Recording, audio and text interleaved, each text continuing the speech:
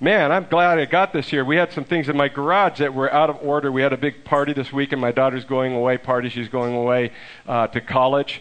And I got out in the garage, and I had to move some things, and I put my Bible up on top of my car. And as I drove away, I saw this bird fly off of my car, and I thought, I wonder what that bird was, and I wonder if that was a bird. So fortunately, I turned around and I went back, and I found my Bible, and it's okay. But that's not where you want your Bible, in the middle of the road. So I've got it here, and we're ready to go, ready to talk today.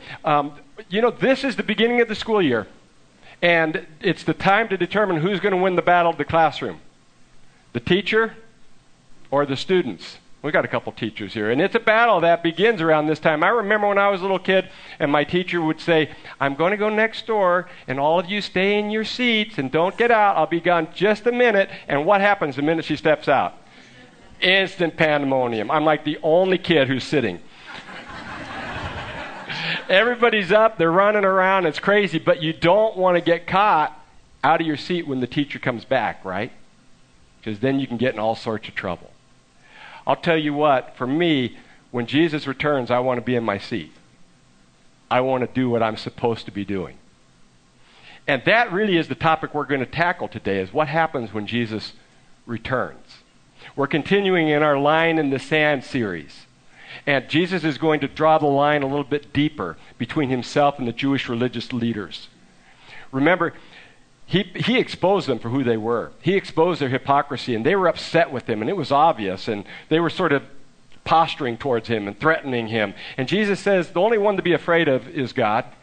I fear only God. I'm not afraid of anything else, and nobody else should be either. And he goes on, he says, not only that, but he says, you shouldn't be afraid of God, and you shouldn't be so worried about your possessions. Remember we talked last week? You should be generous with your possessions, and don't worry about these things, but put God's kingdom first. Make your focus on God. And if your focus is on God, that's going to change your orientation to life. And so it leads to this next section of, there's a judgment coming. Jesus is going to return. Are you ready? To explain it, Jesus uses two parables.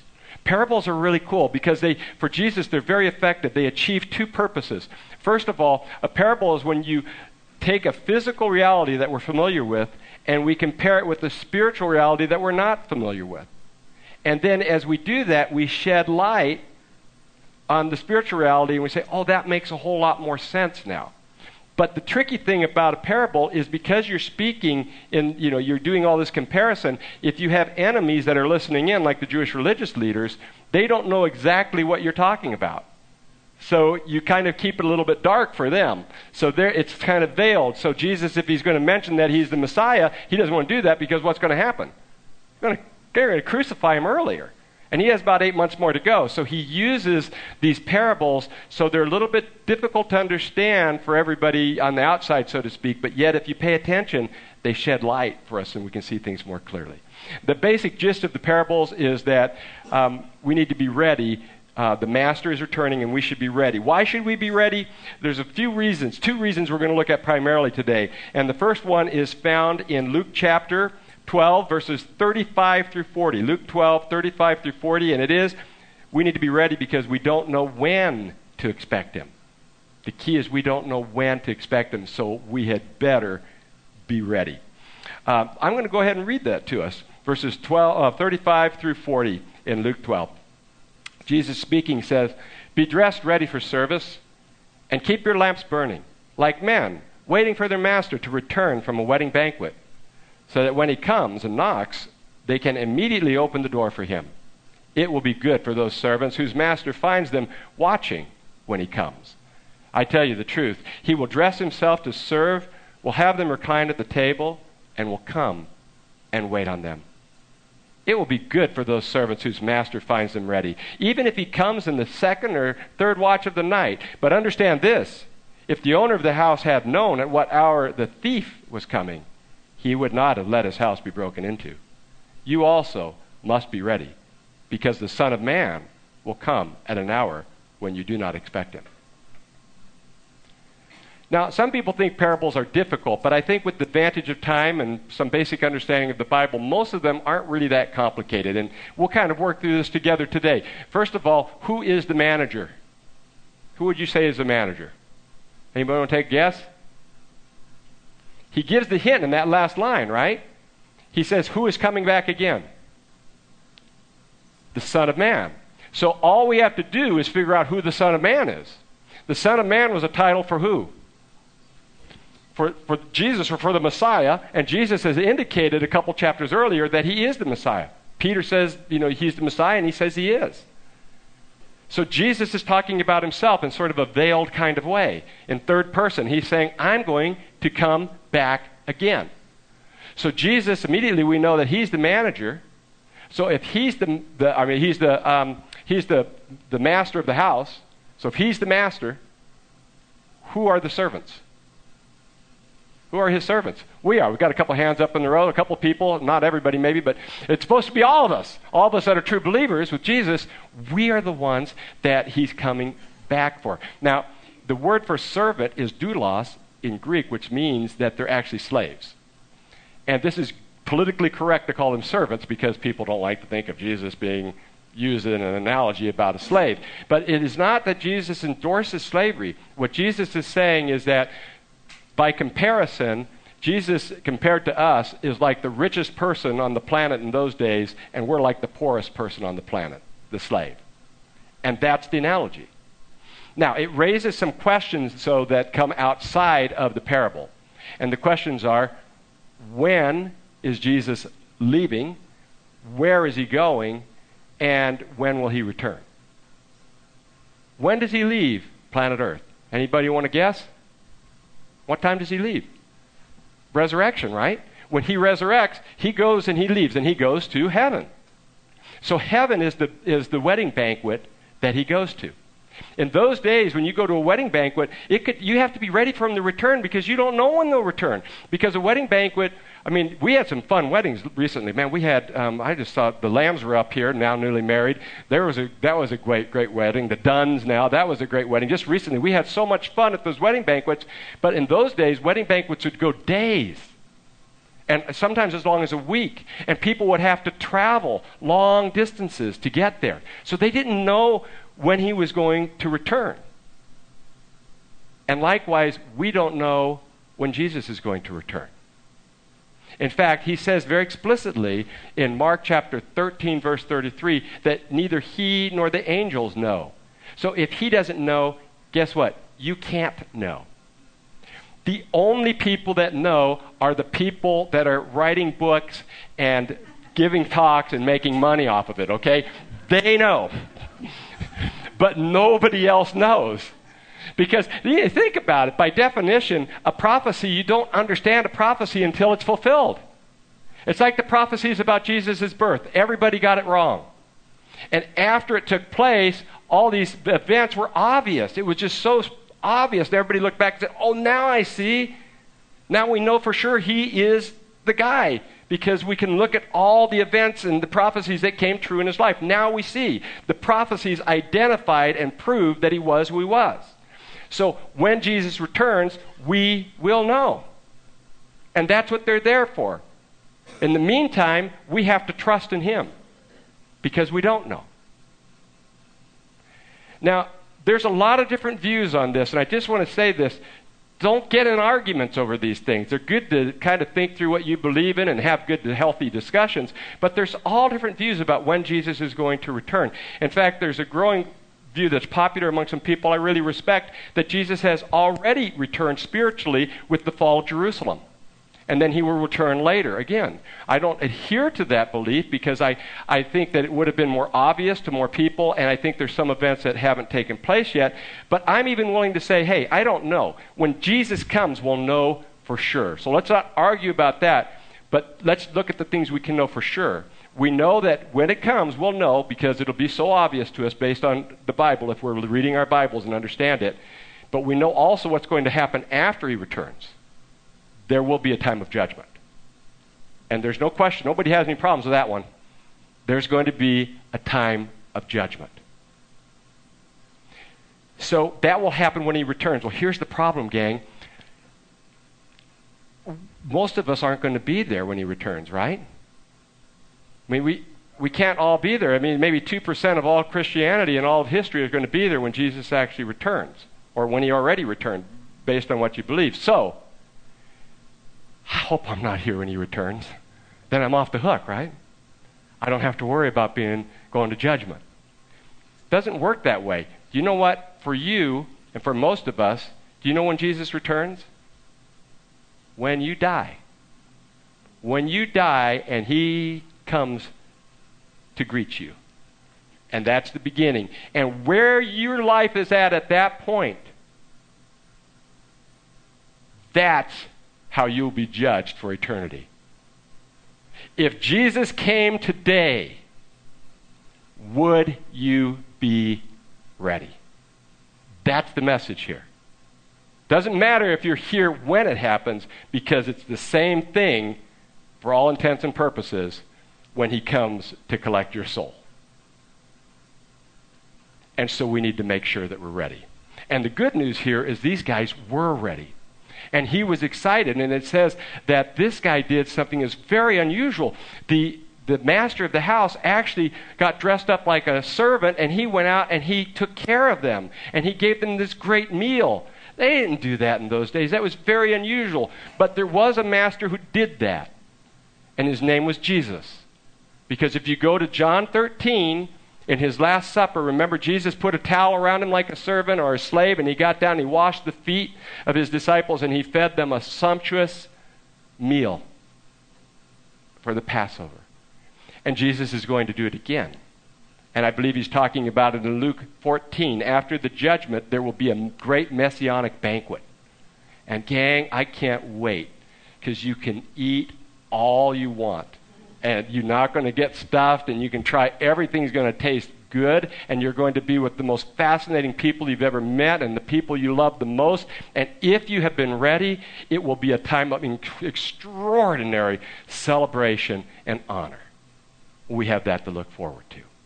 Now, he gets to the flip side of it, and he talks about the people that aren't ready, and for that he uses really kind of another illustration that he sort of sneaks in to the parable. And the illustration this time is about a thief coming in the night. Who would the thief be?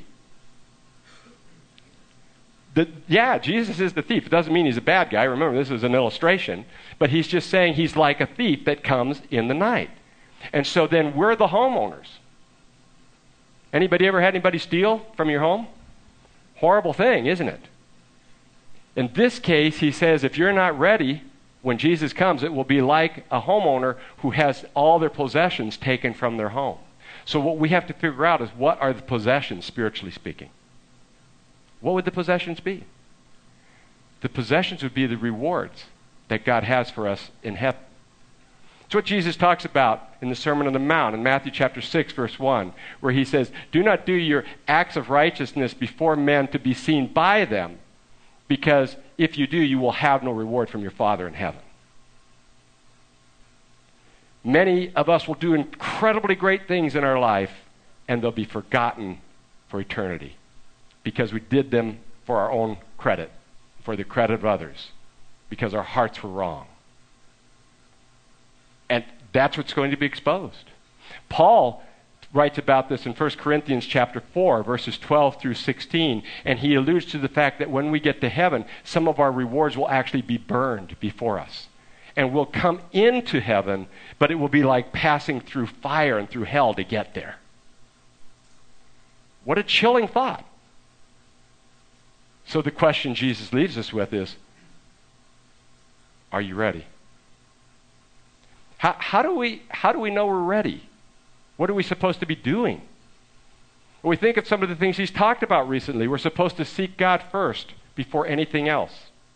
We're supposed to seek his will and his desire before what other people want. We're supposed to do whatever he would call us to do.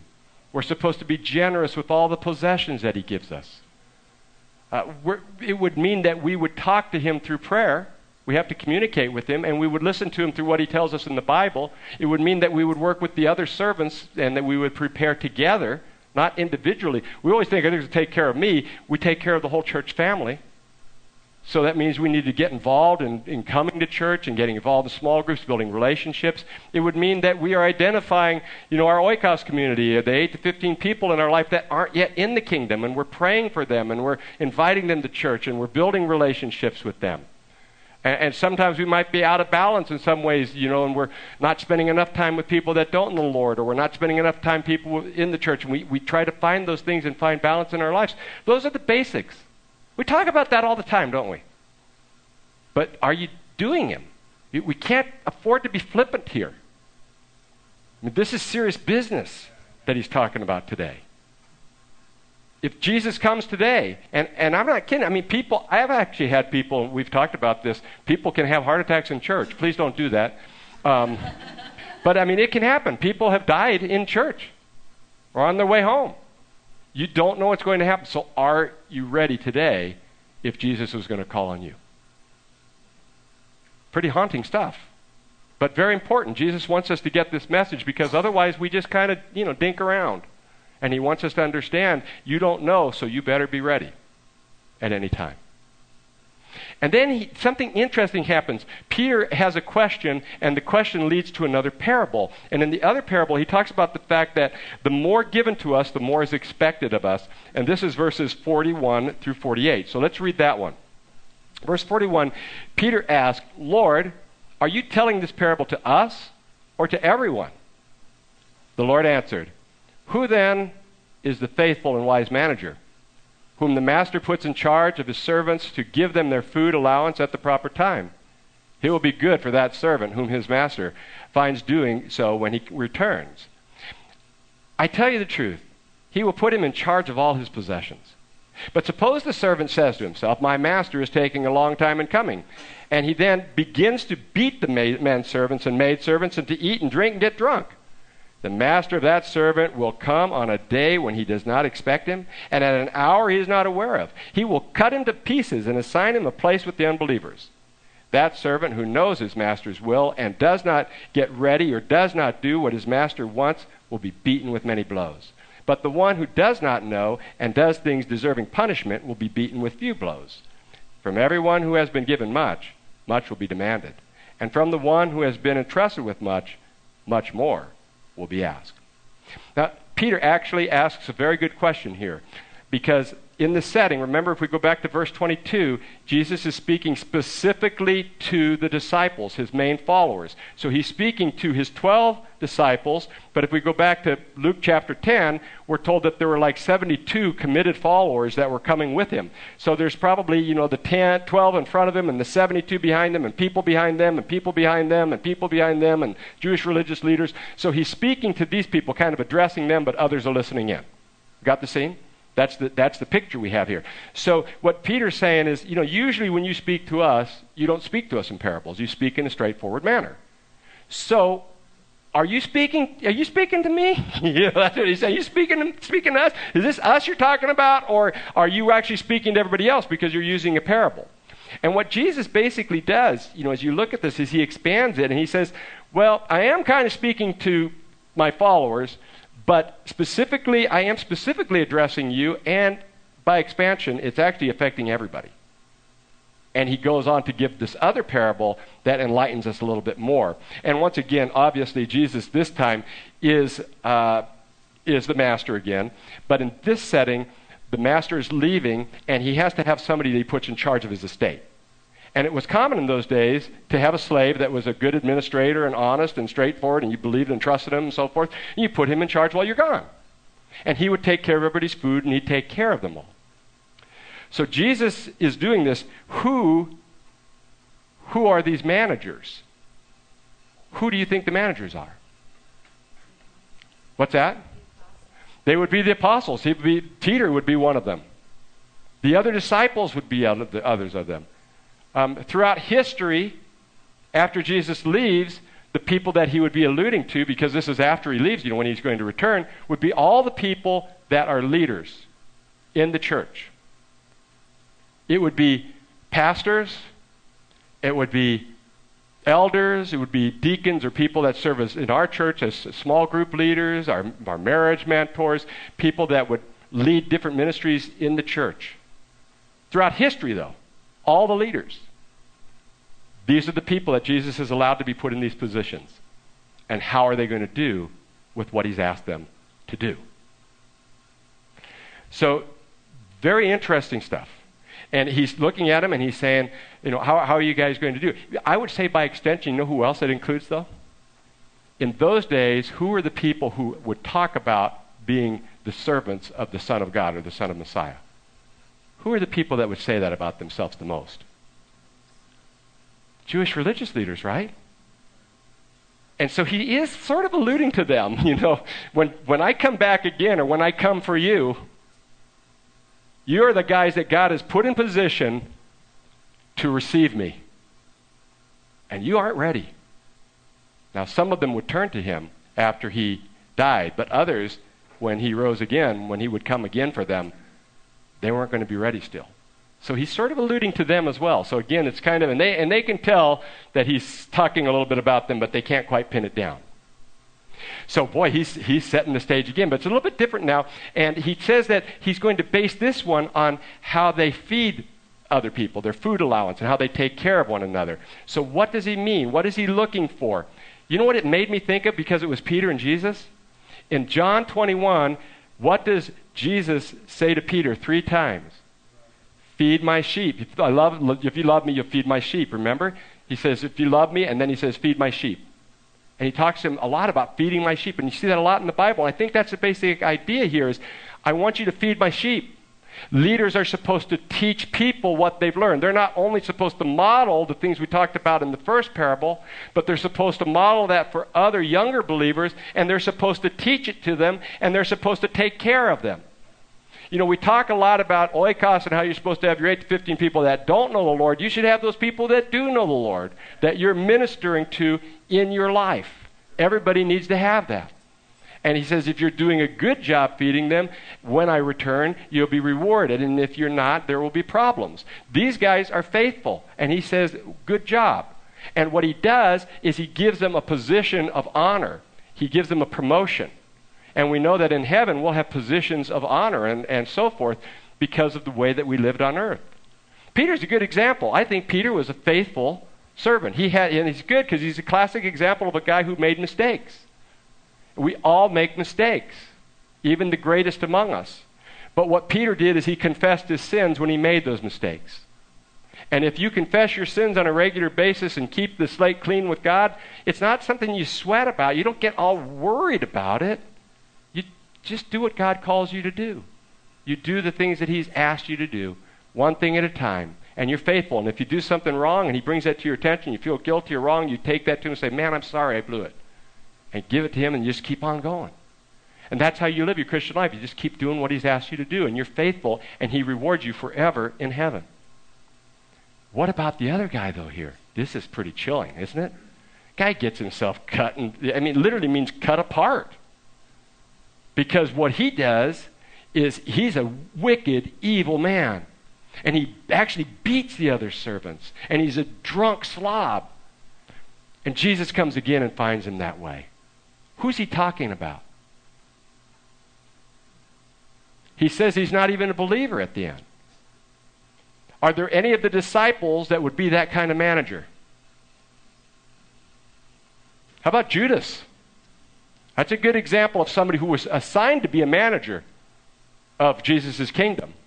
And he ends up betraying Jesus. We could say the Jewish religious leaders, they were essentially assigned to protect the Messiah, and they end up calling him Beelzebul. They say he's part of Satan. Those guys are going to be in a lot of trouble. Other false prophets who have divided churches through the years with their false teachings, and those that have cults, they're going to have to pay a price. Now, Jesus is using hyperbole here. You know what hyperbole is? Exaggerated explanation. All right? Because if what he's going to talk about is punishment, he could just say, oh, it's going to be a very, very severe punishment. But instead, he says, I'm going to cut them to pieces, because that makes a stronger point. Because he's a great speaker, and great speakers speak that way. They don't just say things in a, kind of a flat way. They don't just get the facts. They really get it across to you, and that's how Jesus speaks. We do that all the time today. If one girl says to another girl, I'm going to tell that boy you have a crush on him, and the other girl says, if you do, I'll kill you. She doesn't mean, I'm packing, baby. You better start running, right? What she means is, don't do it because I really, really don't want you to do it. And if you do, I'll be really, really upset and it'll really, really hurt our relationship. And I don't know how to say it more strongly than that I'll kill you. Okay? So we do that all the time, don't we? And that's what Jesus is saying. So how can you tell, though, when it's hyperbole or not? It's usually fairly clear. This one's actually really clear when you think about it. If you cut a person apart, what happens to their life? They die, unless it's Monty Python, right? They die when you cut them apart, all right, and they fall down. It's over. Well, right afterwards, he says in present tense, I'm going to assign him to be with the unbelievers, so he's still alive. So he didn't kill him. This is hyperbole. He's saying he's going to have a very severe punishment because of what he did, and then after that, he's going to hell because he's not a true believer. He's a fake. Now, the other guys, he doesn't say they're going to hell. So they're true believers, but we've got other problems. One guy, he knew the right thing to do, and he didn't do it. He was unfaithful, and he knew better. And he's going to get punished by God. And it's going to be like going through fire to get to heaven for that guy. Who would that be today? How about pastors who fail in ministry morally and never turn around and run off with another woman? Or become drunken slobs? Or elders who do things that are unethical? Or, anybody like that. You can start kind of filling in the blanks. Bible study leaders that are sloppy with their teaching or are a bad example to people. Anything like that, and people are living like that, and they're not repenting, they're not living their lives well. Or even people, and this is probably true of most people, that's not even the problem. They're just not trying that hard. They're not doing what they should do. They're just sort of lazy about their leadership role. And they don't accomplish what they could. They just sort of coast. And Jesus comes back and says, what have you been doing for me? And they're going to be in trouble. So we need to watch out for leaders like this, but we also need to make sure that we're not that kind of leader. And then the next one is the most interesting. He talks about a person who is going to still get in trouble, is going to be punished for what he did wrong, but it says he's going to get off the hook on a lot of stuff because he didn't know better. He's the ignorant, unfaithful person. It kind of makes you want to be, a stupid Christian, right? Yeah, an ignorant Christian. Yeah, just don't know too much. Just come once a month, to church, kind of get a little bit. Don't know too much so that when the day comes, you say, Lord, I just didn't know. I had no idea. But it doesn't work that way. Because, for example, in Romans 2, it even says that God, he places his law in our hearts. So even people that don't know him know in their hearts truly what is right or wrong, and their conscience bothers them and so forth. So people basically know what they need to do. And so he's given that information. But I think what's relieving in a sense that I know that we miss a lot of things as a church. There's just no way we can cover all the bases. And every once in a while I just go, oh man, I think we might be missing something here. And I try to do the best I can, and the other guys, we try to do that. But while we're here on earth, we're still going to miss things, and we're going to drop the ball. We're never going to have the perfect church. That's the way it goes. And we don't have to get hung up about it. We don't have to be worried about it all the time. Because God, knows. He knows we don't know everything, and we do the best we can with what we do know. In our country, we know way more than others. And so we need to be responsible for that. But the things we don't know, that's the way it goes. There are other places where they don't know. David, there's a lot of people where you go that don't have information. And they're doing things wrong. But God's not going to hold that against them because they didn't know. He's going to hold that against us for not telling them. You see? We're the ones that need to be responsible for helping them know. But did you know that the church is growing faster than it ever has in history in South America, in Africa, and in Asia? It's exploding. It's never grown so fast. And you know what the problem is? Is they don't have anybody to teach them and disciple them. And so it's some really chaotic, crazy stuff is happening. And that's where we come in, and we have to send people or go and help people along those lines. What it really comes down to is a leader needs to be doing what they need to know what they should know. You need to know what you should know. What's been available to you? Did you take advantage of that information? Now, Jesus sums this up, and he said, to those who've been given much, much is going to be expected of them, right? That's a pretty big deal. And we think, well, that seems kind of rough. Jesus is the God of grace. He died on the cross for us. God forgives us. We don't deserve to go to heaven. We don't deserve to have a relationship with him. He does all this wonderful stuff. He shows us his mercy. And then he comes back with this. But I think it's just and it's right. Because, you see, we are not competing with each other. Everybody is different, and everybody has a different calling within the body of Christ. And we're all responsible for what God has given us. And if somebody has more gifts and somebody has more responsibility, then they'd better do a good job with it. And if they don't, they're going to be held accountable. And if they do, they're going to be richly rewarded. But if they don't, it's going to be a bad day when Jesus returns. So it's like this. You may know some people that, and I'll say this, and you'll come up with people, and I'm not even thinking of anybody in particular, really, but there are people that are famous. They're mega church pastors on television, write books, everybody knows them. And yet, it may be that that person does everything for themselves. And people are worshiping them, not God. And they're not really teaching their people or helping their people like they should. And maybe they're doing some things unethically with money that we don't know about. And maybe they have some other problems. So when they get to heaven, when Jesus returns for them, we're going to find out that they're not going to have a high position for eternity. And some of you in this room have been very faithful with everything God has asked you to do. And you'll have a higher position for them for eternity. And so it really, as we move more into applications, this is what should inspire us, is to say, I want to do the best I can with what I am called to do. Because that's going to set me up for the rest of eternity. You ever think about that? That's an amazing thought. And by the way, can I say this, that everybody in this room is a leader? Because you're all leading somebody, even if it's a new believer or your children or your niece and nephew or whatever it is, you're leading somebody.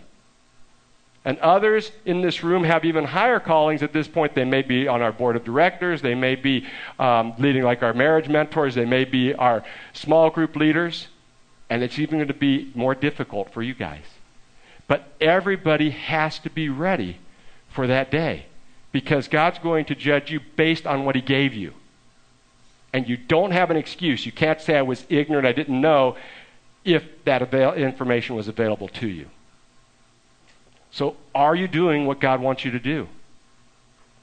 People say, well, when the kids get older, well, when I get done with school, when my work isn't so busy. It doesn't work that way. He will come at an hour you don't expect. Are you doing what he wants you to do today? I think it's a good thing for us to go and examine ourselves every once in a while. I want to ask you to go home today and think about this. Is there anything in your life that you can do, that God is calling you to do, that you've been suppressing? Maybe he's calling you to go overseas and you know it, but you've been holding back on it. Or maybe he's asking you to serve, with the children, or maybe there's some outreach that you feel like you want to get involved in. What is it? What is it that God wants you to do? How can you serve him with the gifts and abilities that you have that are unique only to you?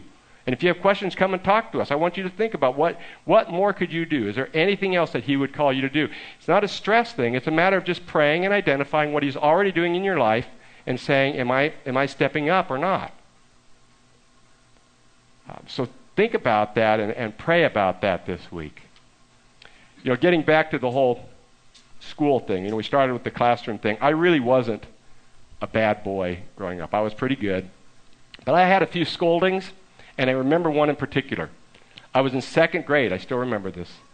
I was in second grade, and what happened is it was lunchtime, and another little boy came up to me and he said, I forgot my lunch pail. I left it in front of my classroom. I'm really hungry. Will you come with me and we can go get it? And I hesitated because his classroom was located on this one hallway, and that hallway was strictly forbidden during lunchtime. Nobody went down that hallway. It was like we didn't know what was there. It was like Darth Vader or something. We were scared of that hallway. And he said, no, it's just the teachers, and they're probably out to lunch. And you know what? We'll crawl on hands and knees so no one will see us anyway. So I said, okay, I'll come with you. I mean, what a dummy. I mean, I'm going with him. It wasn't even for my own. So we're crawling on the ground, and as we're crawling past the first door, it opens. And out walks Mrs. Luby. She was my first grade teacher, and I adored her. And she had a great name. Here we go, Luby Lou. You know, she was the quintessential teacher of the era. She had gray hair. She was kind of short and stout, and she had these glasses that kind of turned up at the end, you know. And she brought me in the room. Miss Millard was in there, the teacher from the other room, and she put both of us up against the wall. She looked me in the eye while she talked to Miss Millard, and she says, I can't believe what happened to Ron. She said, just a year ago, he was one of the finest young men that I ever had. And look at what's happened to him now. I had become a common criminal. And she could have whipped me and it wouldn't have hurt worse. I was done. I could feel the tears trickling down my cheeks. I was completely defeated at that moment. And I still remember that. It's one of those worst memory kind of things of getting in trouble. I still remember looking into those brown eyes and her talking to me. Yeah, Ron was such a nice boy, you know. Maybe they were blue eyes. I don't know.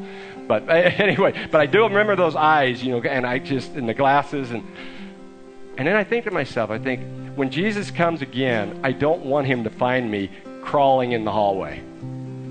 I want to be standing up proclaiming his word. And I don't want to look in his eyes and have him say to the Father, I'm so disappointed in Ron. I want him to hug me and say, well done, good and faithful servant. But if that's going to happen, I have to be ready. We have to be ready. Okay? Are you ready? Think about that. Let's pray. Father, thank you so much for these parables. They're pretty heavy hitting. They're strong words. But I think they're necessary words because you don't want to punish us. You want to honor us. And you have this incredible messianic banquet just waiting for us, Lord. Boy, what an exciting time that will be. Lord, I pray for anybody that doesn't know you today, that they'd come and talk to us, that they could come into relationship with you as well, and that all of us could join together one day at that banquet and rejoice. But the only way we're going to get there as unscathed as possible and really enjoy it is by confessing our sins and walking day by day with you and being faithful to all you call us to do. So I pray that we would do just that. And we pray this in your name. Amen.